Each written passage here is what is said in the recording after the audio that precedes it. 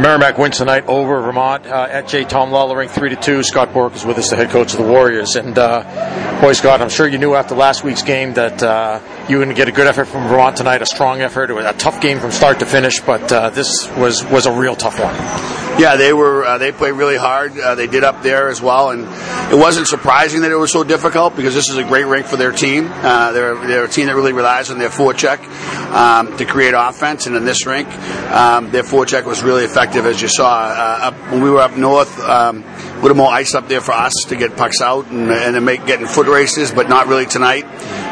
They played really well and really hard, and the goalie played really well. It made some big saves. We had some pucks just yawningly open in the slot that we just couldn't get to.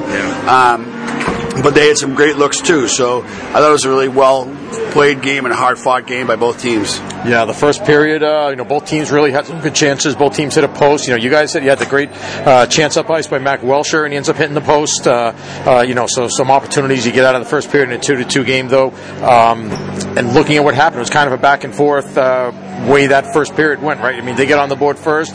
You get on the board to tie and you go on the power play. It seems like you can have the momentum, but they get the shorthander. It kind of went back and forth like that.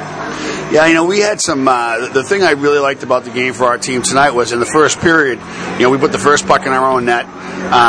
We won a stick fight, but we spun and it went in our own net.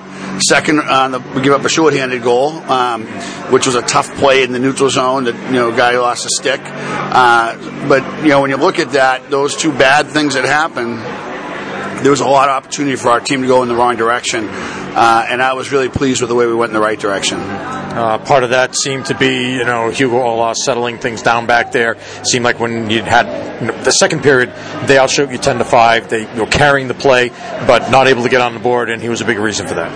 He was a huge reason for it. He had bad luck on those first two, and then he just kind of settled into his game and made the saves that he should make. He made a couple that were big saves, and then in the third, I just thought he stood tall and no pun intended, but just got himself in the way and gave us a chance to get out of the zone and do some good things. So, looking at the goals that you guys scored, so back in the first period, as we mentioned, it's on you get the extra man out there. Max Newton comes out there with you guys on the delayed call, and Zach Vanel, who again, was the guy who was swiping his stick at the puck, and the puck ended up in the net, in his own net on the first goal. He ends up making a great play to set up the goal that ties it up. Yeah, and just aside, the first goal, that's not his fault. That's just hockey. That's a bad break. But I think that he made a big play, and the guys, it was really well played by all six guys, and they all moved, they spread them out so they could penetrate. He made a great pass to finish it. But I really was pleased with the way the poise that they showed and the way they held the puck and moved it. And sometimes guys relax when you're in that situation because you're going to go in the power play, but they stayed on the attack in a way that I thought was really good. You mentioned, being able to spread things out. It seemed like, there were times in the game when you were able to do that, but it was tough to do it a lot of times too, right? Vermont seemed like they were checking you guys pretty close, and they had guys right on top of the puck carrier.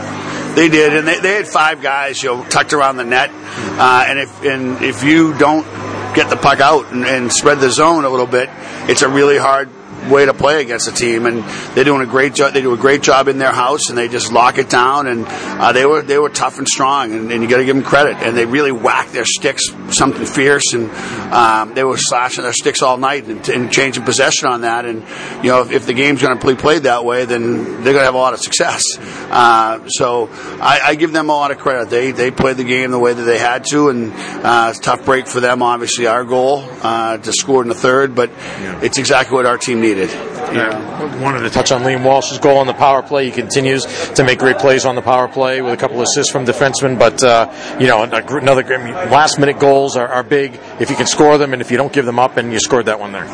Yeah, that was really big, and I think that the other unit has been kind of scoring a little bit more recently, so them getting that one is a big play by Liam too. He got his own shot back, and it's fun to watch our power play right now. Not because of what we're doing, and not because we're buzzing a puck around, but we have a lot of confidence on it, and it's a lot more fun to play power play when you have confidence. So that was obviously a huge part of the game. I wish we could have got one there in the third period. We got the power play. We didn't, but we had some good zone times, some good opportunities, and some really good looks. And then you mentioned the goal in the third period. The game-winning goal couldn't have been a prettier one.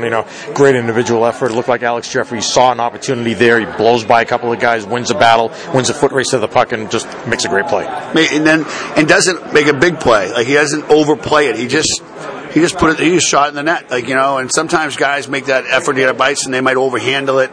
They might try to make some sort of a play on that puck, and he just shot it. He knew exactly what he was doing, and it was a great effort play by him, and also a great effort by Steven Jandrick, who got up ice and gave him some space by taking that other guy, a little bit out of the play. That defender, that back checker, had to play two guys, and Steve engaged him, which allowed Alex to go to the net, and then Alex finished.